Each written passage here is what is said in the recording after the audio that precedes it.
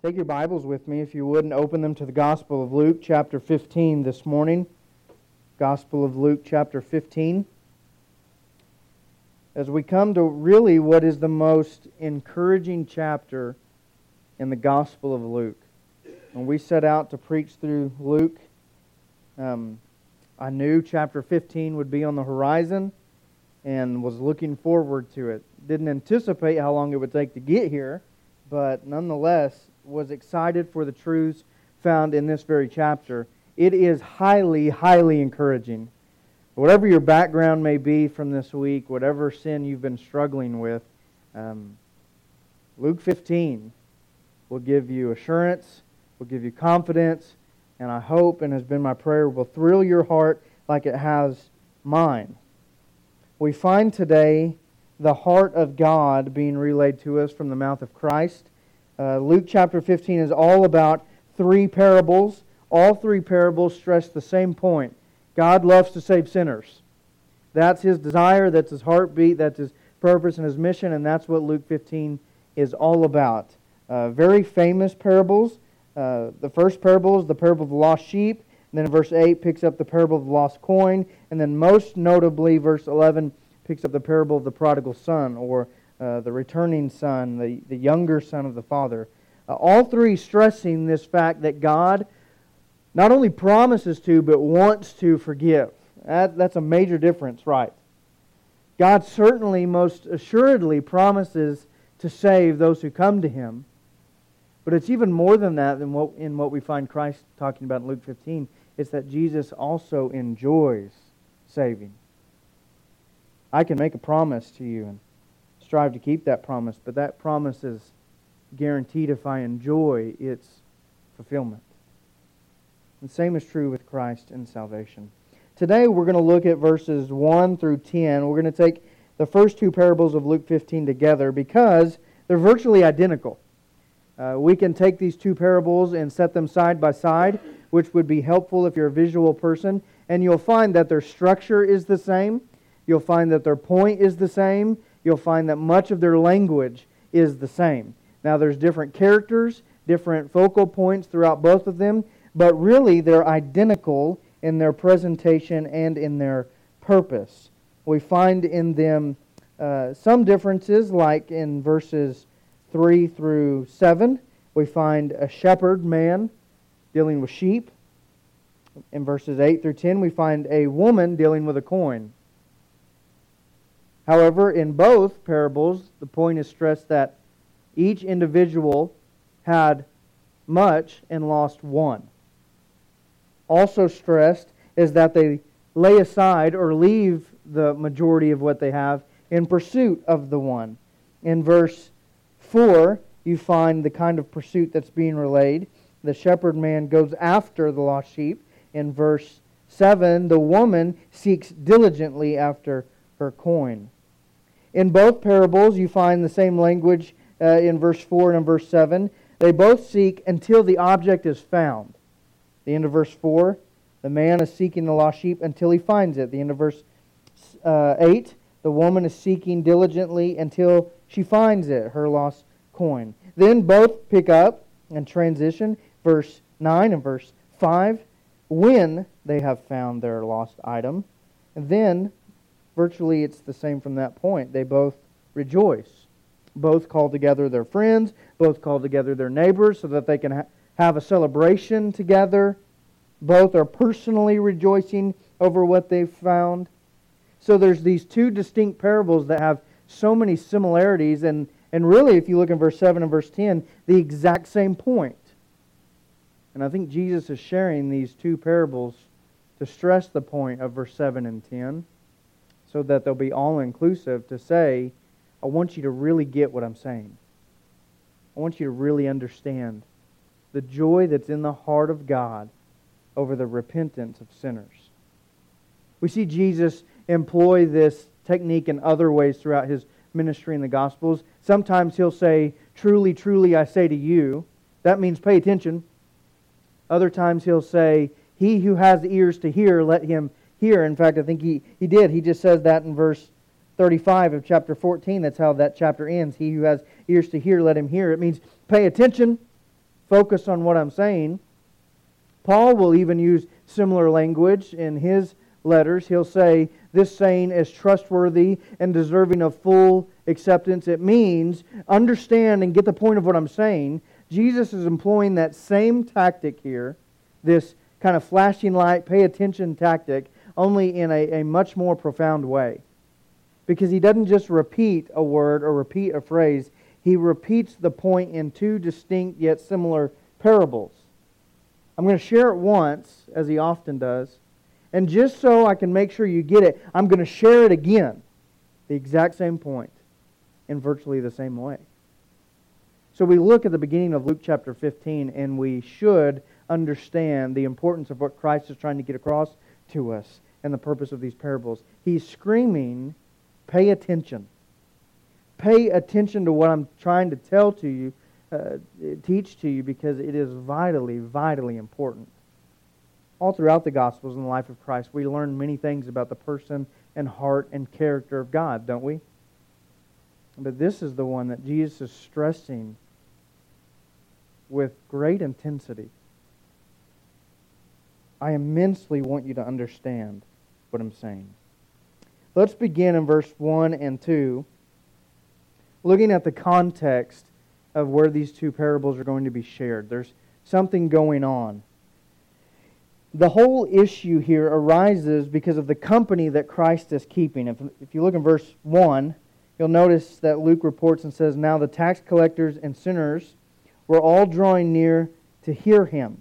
The company he's keeping is the company of tax collectors and sinners. But what I want to highlight real quick, in somewhat of a side note, is that they are the ones drawing near to Jesus. It's the tax collectors and the sinners who identify something in this man that makes them want to be around him. That's very significant. Something about Jesus is attractive to these individuals. Something about him is different than what they've seen in the other religious leaders or the other individuals in their context, in their society, their culture. Something is imploring them to go to someone they wouldn't ordinarily go with or go to. If you were labeled a sinner or a tax collector, most likely you never entered a synagogue or the temple. You never had anything to do with the rabbis or religious leaders. You wouldn't be caught with Pharisees or scribes or Sadducees or anybody from the Sanhedrin. Part of that is because of the religious leaders' attitude, and part of that is because of the tax collectors and sinners' attitude. But something about Jesus is drawing them to hear him. We know his words are different, but there's something about his person. Church, I just want to say that's still true today. And that is the most productive, most healthy, best way of church growth. For far too long, we've expected lost people to be attracted by the same things that the world has to offer, only within the church and wrapped in a religious context. That's not what attracts people. What attracts people is the distinctness of Jesus Christ. That there's something transcendent offered in him. There's something beyond and above the normal political garb and the normal opinions being shared and the normal rigmarole of the world. There's something higher. There's something elevated. There's something I can't find anywhere else. That's where the light of the church shines in the world. It's not in looking like the rest of the world. It's not in treating people like the rest of the world. It's not in following the social standards or the social culture or the social relationships of people around us. It's being like Christ. And to a lost world who's hurting and looking for a solution, Jesus is what is attractive. In our methods of church growth and reaching the lost, we don't have to try to conform to what appeals to them. We just need to be like Jesus. Jesus is attractive. And for these people, they're flocking to hear him. He's different. Now let's talk a little bit about the tax collectors and sinners, because that really helps us understand what's going to take place in the rest of the passage. Tax collectors, we should know by this point in time, but tax collectors were hated individuals in their culture because they were fellow countrymen who sold out to help Rome. They were all about being on Rome's side. They chose to be with Rome so that they could get rich. They chose to be with Rome so that they could get protected. And what they did was they helped Rome oppress the Jews by collecting unfair taxes. And then they would collect just a little bit more to rob from their countrymen to provide for themselves. And so their fellow countrymen would look at them as betrayers. They would see them as committing treason. And so they weren't liked. They were hated. The sinners, on the other hand, are treated or defined a little differently in culture of this time. They're not just hated, but they're seen as immoral. Generally ungodly and unrighteous. They didn't care anything about the law, or so people thought. That's what this label meant, that they didn't care about the law, they didn't care about keeping the law, they didn't care about the things of God, and so they're immoral, ungodly people that you shouldn't associate with. They're the evil and wicked of the crowd. Tax collectors may be sellouts, helping Rome oppress the rest of the world, but sinners, they're just unclean and ungodly. And so this was a relationship between religion and these tax collectors and sinners that was fractured, and nobody sought to reconcile it. In fact, in extra-biblical writings from Pharisees and rabbis of the time, they would write how they would not associate with sinners and tax collectors, not even to teach them the law or point them to God. They were seen as hopeless causes. That's the group that's with Jesus. And so in verse 2, we encounter some different people. They're seemingly the opposite of tax collectors and sinners, although they're really the same. They're the Pharisees and the scribes. We've encountered the Pharisees, and we know the scribes. The scribes are those who are more like lawyers or interpreters of the law, experts in the law. And on the outside, they were seen as pure and righteous and godly, and they've got it all together. And so there's this great disconnect between tax collectors and sinners, not in reality, of course, but in appearance. That those are the people who reject God, and we are the people who serve God. And these Pharisees and scribes are found in verse 2, grumbling. Now, don't you find it rather ironic that those who are seen to be opposite of God are the ones who are drawing near to God, and those who are seen to be as working for God are the ones grumbling about the work of God? That's what's taking place in Luke 15:1 and 2. They're grumbling because of Jesus' behavior and interactions with this type of crowd. In verse 2, this is what they're saying. This man, Jesus, receives sinners and eats with them.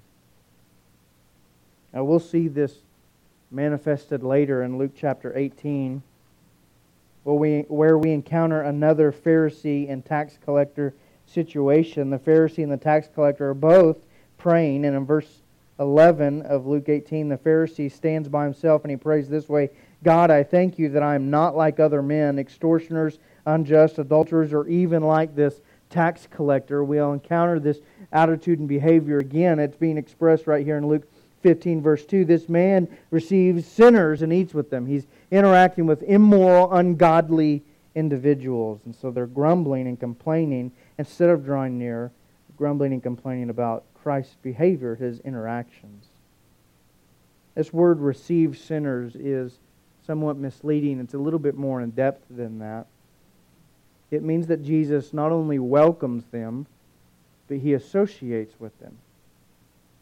In other words, it means He doesn't mind His name being attached to them. Now that is rather shocking, isn't it? Because that's opposite of how we interact with the world.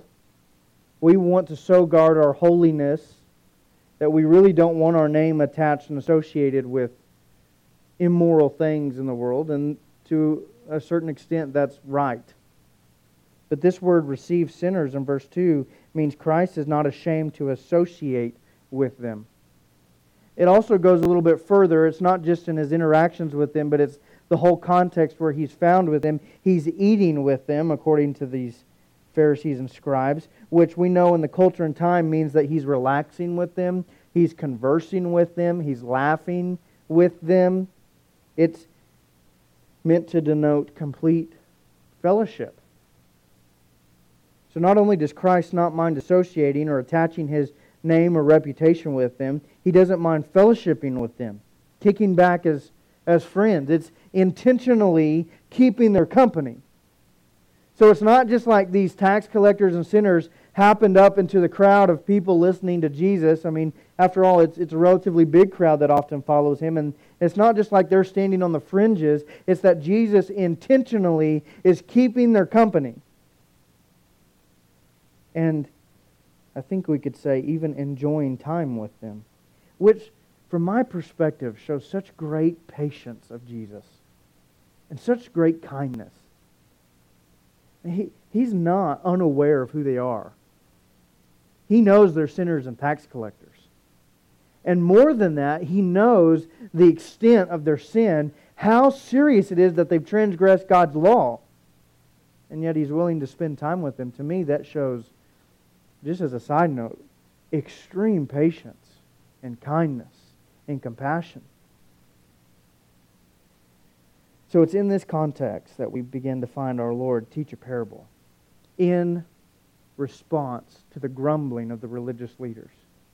Why are you eating and associating with such a motley crew, with such immoral, ungodly, backstabbing, sold-out kind of people? Look in verse 3 and let's read these two parables as Jesus begins to explain why He's keeping such company. Verse 3, He told them this parable. What man of you, having 100 sheep, if he has lost one of them, does not leave the 99 in the open country and go after the one that is lost until he finds it? And when he has found it, he lays it on his shoulders, rejoicing. And when he comes home, he calls together his friends and his neighbors, saying to them, Rejoice with me, for I have found my sheep that was lost. Just so I tell you, there will be more joy in heaven over one sinner who repents than over 99 righteous persons who need no repentance. Or what woman, having 10 silver coins, if she loses one coin, does not light a lamp and sweep the house and seek diligently until she finds it? And when she has found it, she calls together her friends and neighbors, saying, Rejoice with me, for I have found the coin that I had lost. Just so, I tell you, there is joy before the angels of God over one sinner who repents. Jesus is a master teacher. And he comes right at these religious leaders. Which one of you, in verse 3, verse 4, wouldn't do this? Now again, we can take these two parables and set them side by side and follow the structure and layout of both.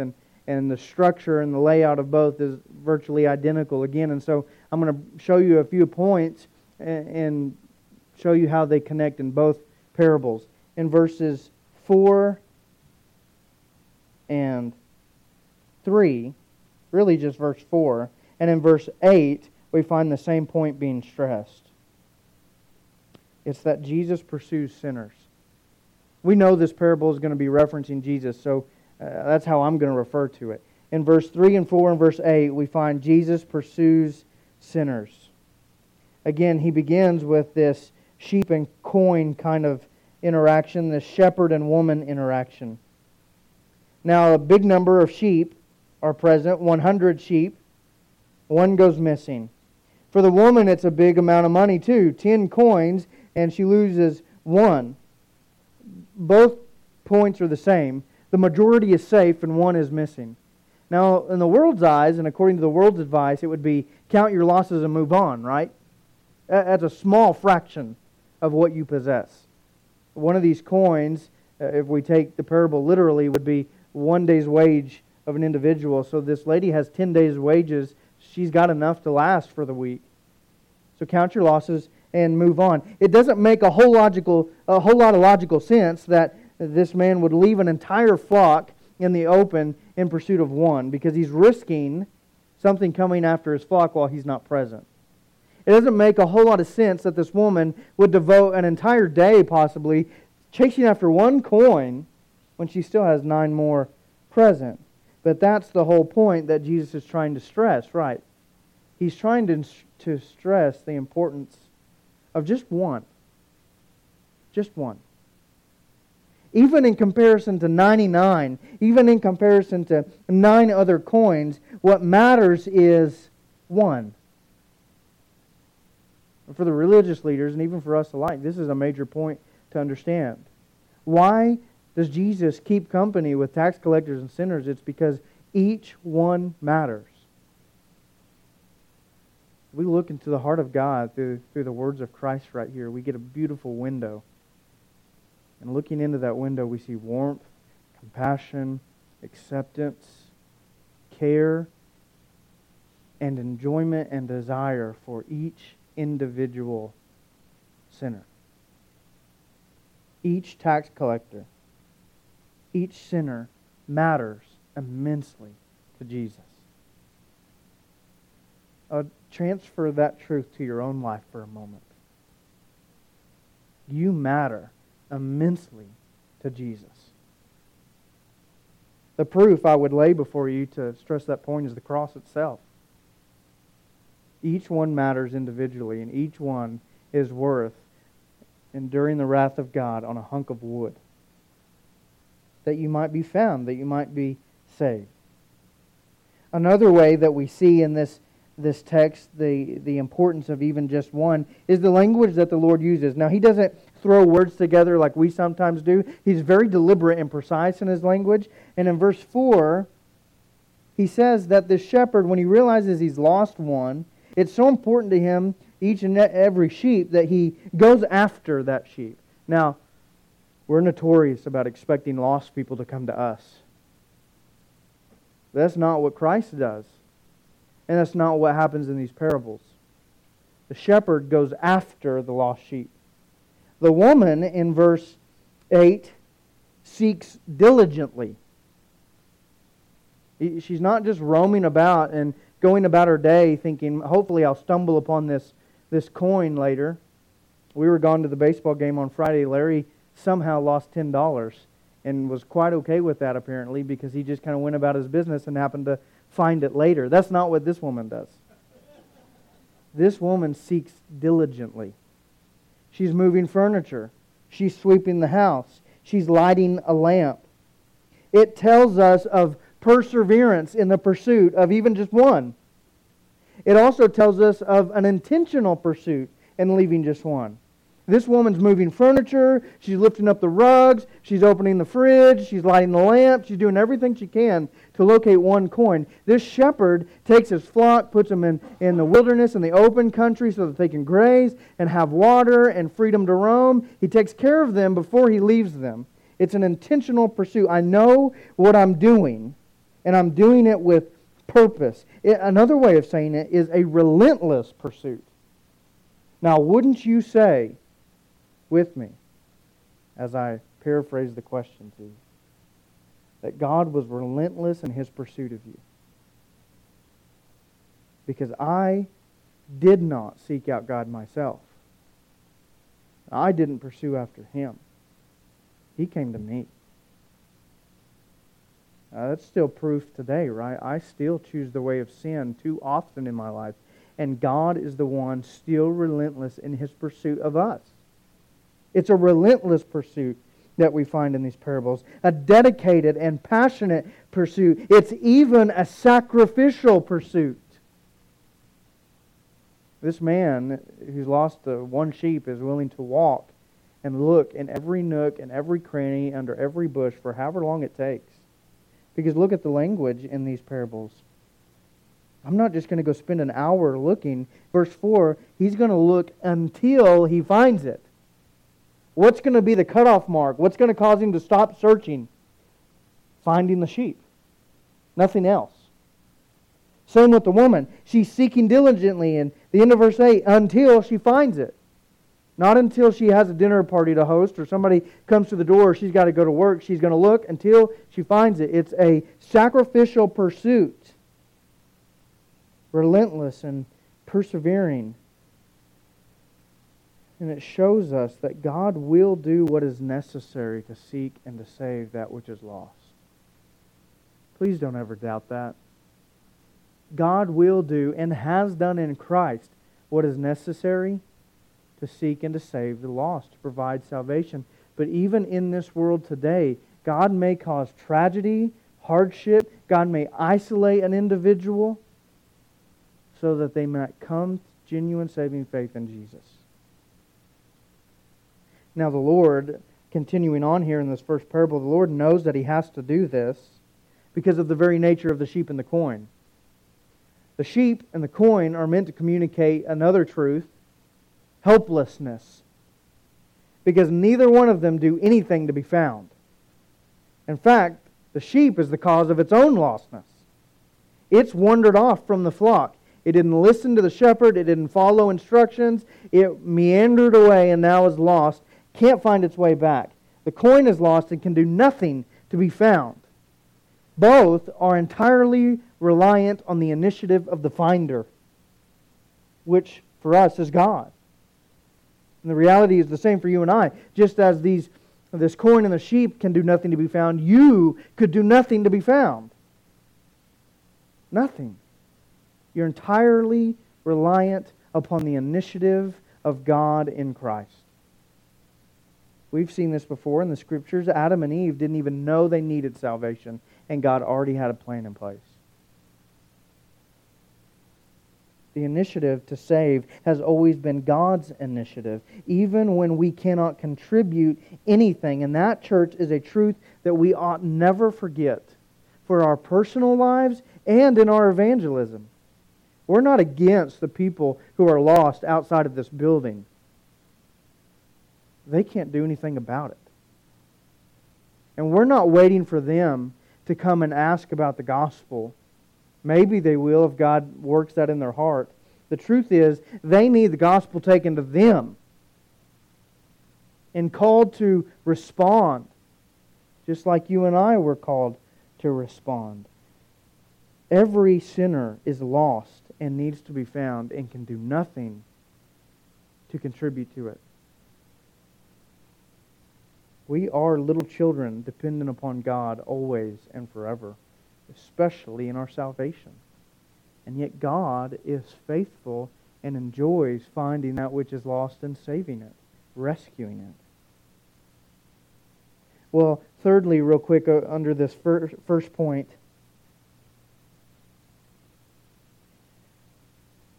the pursuit of the shepherd and the woman after that which is lost shows us something more about Christ. It shows us the divine expression of Jesus, or the divine realization of Jesus. The Lord doesn't quote it, but if you have your Bibles and want to flip over there real quick to Ezekiel chapter 34.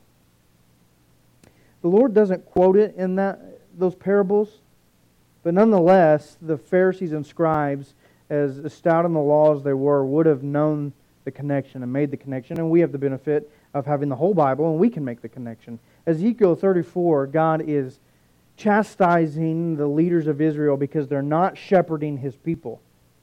They're taking for themselves, even feasting on God's people. They're not taking care of them as God has commissioned them to. If you look in Ezekiel 34, verse 5, God is speaking, and referencing His people Israel, He says, "So they were scattered, because there was no shepherd, and they became food for all the wild beasts." God says, "My sheep were scattered." Verse 6, "They wandered over all the mountains and on every high hill. My sheep were scattered over all the face of the earth, with none to search or seek for them."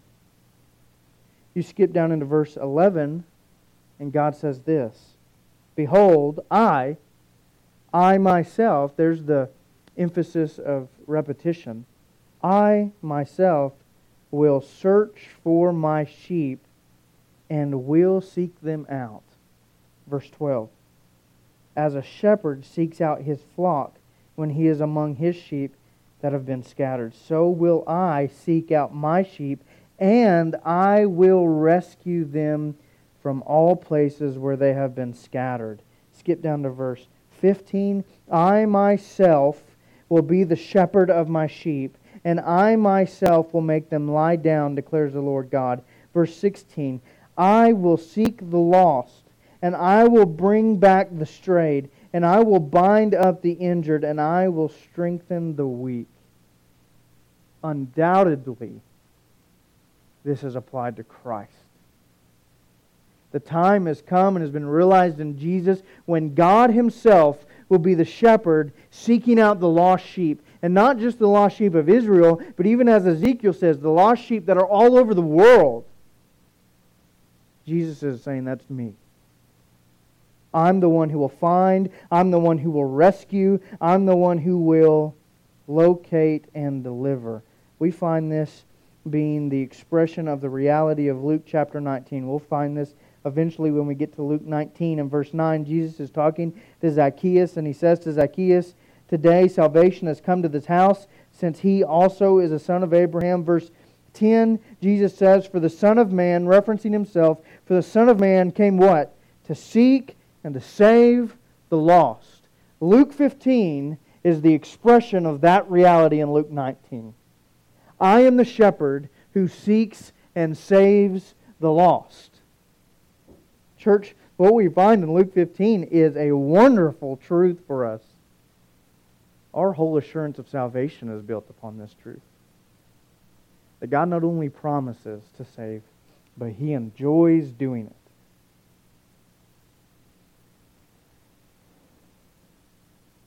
Real quickly, we'll move on through the rest of the parable. Verse 5 and 6, and then in verse 9, we see the point stressed that Jesus rejoices over repentance. In verse 5, we find the same language. When the shepherd has found the sheep, he does something that the woman doesn't do because it doesn't make sense. But he lays the sheep on his shoulders and he rejoices. He secures it, takes care of it, makes sure it's going to come home. In verse 9, when she has found it, she does the same thing that the shepherd's going to do. Calls together their friends and their neighbors, saying, rejoice with me, for I have found the coin that I lost. What we learn here is that the joy that's taking place in both the shepherd and the woman, and really in God, is a joy that cannot be contained, is a joy that Jesus says will be made public, is a joy that He is unashamed of. There is coming a day when God will proudly declare you to be His child before the entire world. You and I get to make that claim now. We know that to be true in our hearts when the Spirit of God bears witness with our spirit that we're children of God. The book of Romans says, but one day God will show up again and He'll make it abundantly clear to everybody in the world, though you might have questioned or doubted or accused, this one is my child. This one. Just like the rejoicing here will be made public. But also I want you to notice something else. Both of these individuals in verse 6 and in verse 9, both of them call their friends and neighbors together, and they don't say, hey, you guys be excited. Y'all throw a celebration or y'all rejoice. What they say is, rejoice with me. Don't overlook that fact. Again, Christ is very deliberate and precise in His words. Don't overlook what He's saying there. This is a personal joy of the finder, an intimate joy. Rejoice with me in what has taken place. I have found that which is lost. There is joy in the heart of God and the salvation of sinners. Let's skip down here to verse 7 and verse 10 real quick, because this is Jesus' explanation of why He's sharing the parables, what the parables actually mean. Now, in reality, you can't divorce the explanation in verse 7 and 10 from the rest of the parables, because they kind of morph into one another. But for today's purposes, I do want to take them apart and examine them each, because there's some richness located in verse 7 and 10 as Christ explains why He's sharing this parable or what they mean. We find some words in there that I want to highlight. One is the word repent. The joy of heaven, or the joy of God, heaven or the angels of God, as it says in verse 10, is a reference to God Himself. It's used in other places in Scripture just like that. But the joy comes from repentance, not mere association. And I think that's an important distinction to make. Because there's a lot of people who associate with the church, associate with Jesus, and dabble in the Scriptures and Christian religion. And they'll stand before Christ on the end day, as the Bible says in countless places, and be rejected. Most notably in Matthew chapter 7, Jesus says, I never knew you. It's not that, hey, I once knew you and don't anymore. It's, I never knew you, even though you thought you were okay. It's not church attendance that brings joy to the heart of God, although that's a form of obedience. It's not Bible reading or Christian small groups or Christian friends. Those aren't the things Christ is talking about here. Christ says what brings joy to the heart of God is repentance. Not a good work. Not perfection. Not your ability to do this or that or the other, or to maintain or to keep this or that or the other. What brings joy to the heart of God is when imperfect sinners turn from trusting self to trusting Jesus.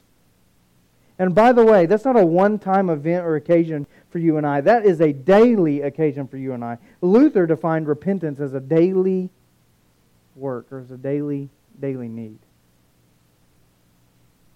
God rejoices, especially in the repentance that leads to salvation.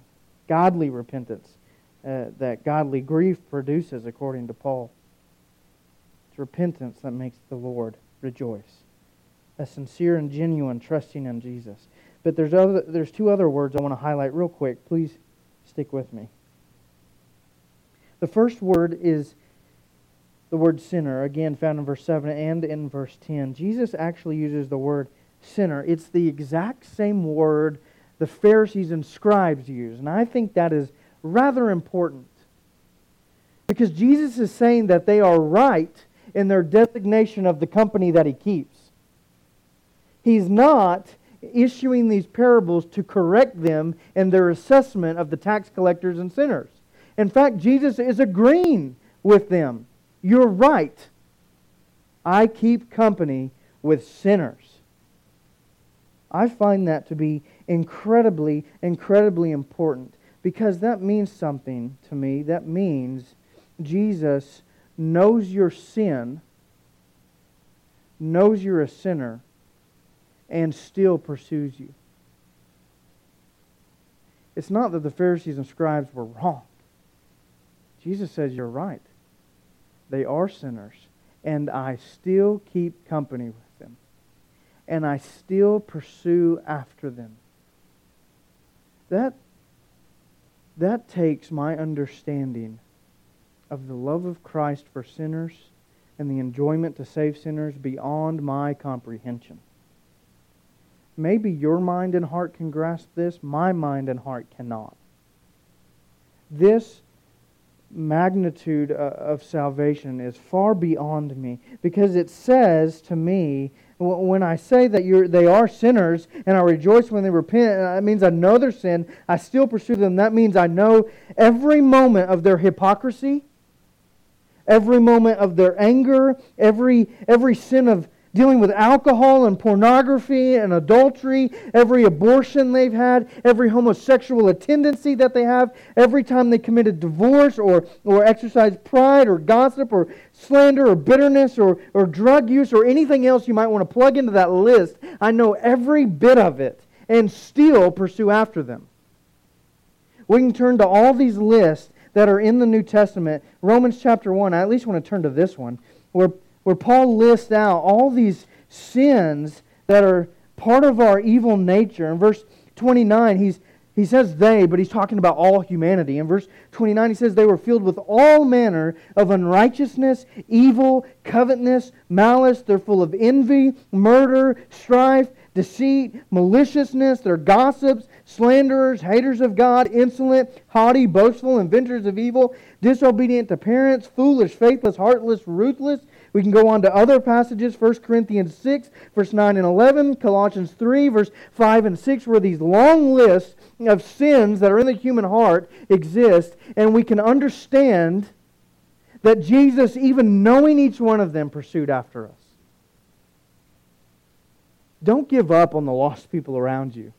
The murderer in prison and the gossip that keeps slandering your name, and the college student addicted to pornography, or the family member addicted to drugs, or the neighbor that keeps getting drunk every single night. Don't give up on them, because Christ didn't. And don't give up on your sanctification, because Christ isn't. Every possible sin that you have committed with your hands, that has come out of your mouth, that has occupied your heart and your mind and has made up your corrupted sinful nature, Jesus is intimately aware of it, and He says, I still pursue you and I rejoice when you repent. You and I cannot fathom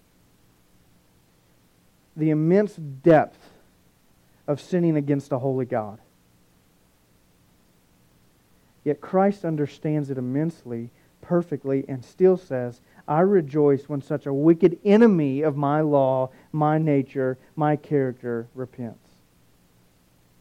Someone so hostile to me, as we read in Colossians 1, hostile to the things of God, I find joy when they become a child of God. Again, I want to highlight verse 7 and 10, this other word. It's the word one. We've talked about it once already, but I want to highlight it again because it is the main theme of these two parables.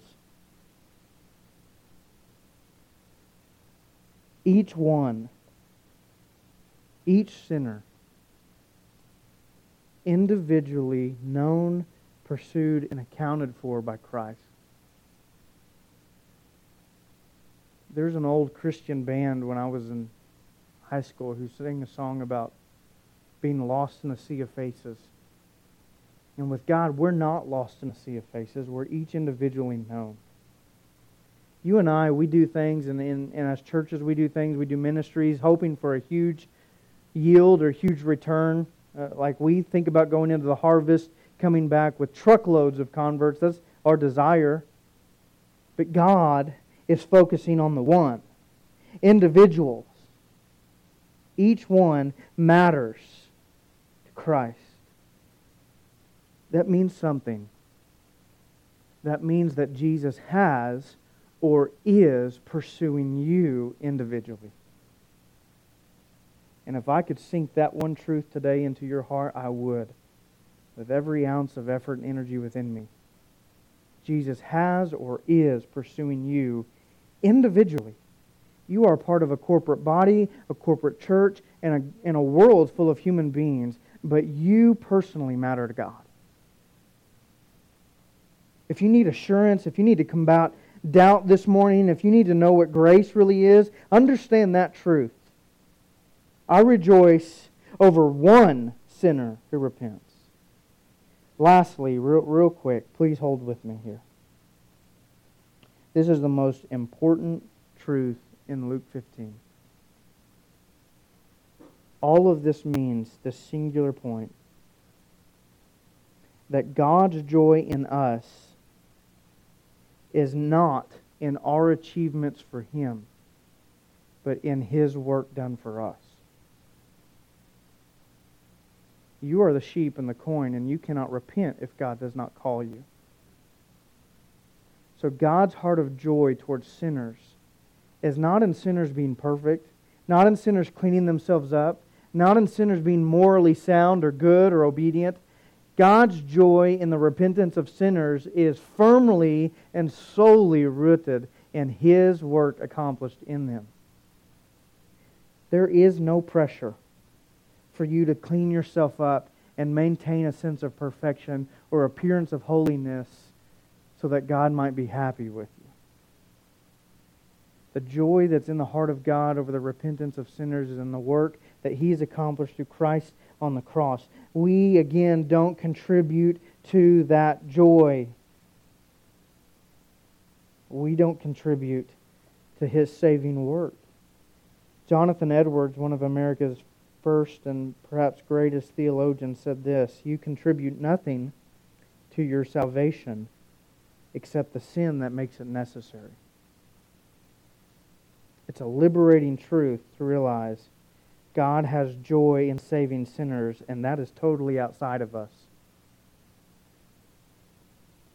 Another gentleman named Edwards, his name is James Edwards, says repentance is not the cause of God's love, but the result of it.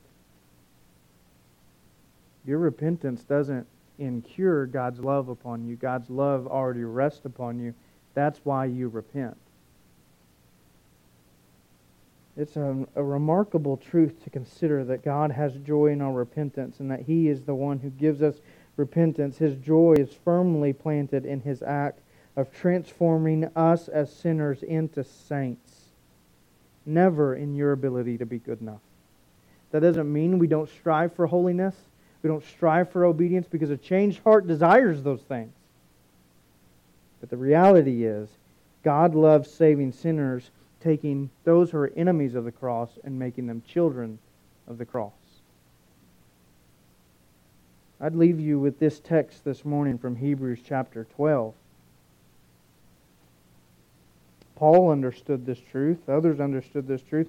Whoever wrote Hebrews understood this truth, that God has joy in saving sinners. In fact, one of the most frequently used terms in all of Paul's letters is the word grace. And whoever wrote Hebrews understood this. In chapter 12, the author writes this: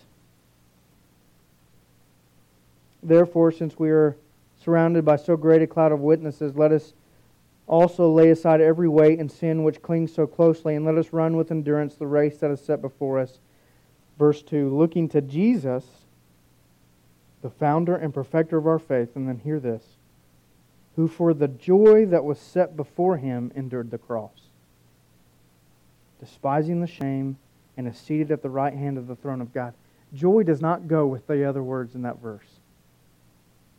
Endured, despising shame, and yet there is joy that took Christ to the cross. We're at this point in the Gospel of Luke where Jesus has already set His face towards Jerusalem. There's this huge shift in Luke's chronology, where Christ is doing ministry in other parts, and then He sets His heart towards Jerusalem, and He's moving solely towards the cross. It's because, Luke 15, He finds joy in saving sinners. His heart wells up at what He can accomplish in their atonement.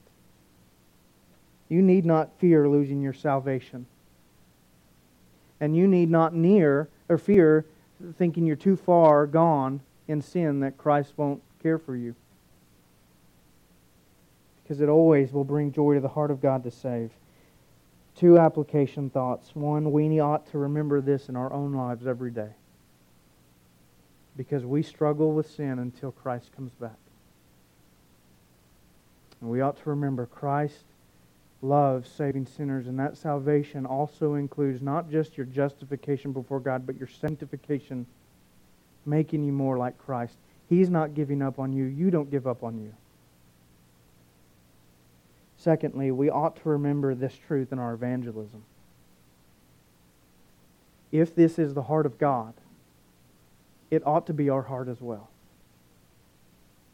If God loves the salvation of the lost, we ought to be people about the salvation of the lost.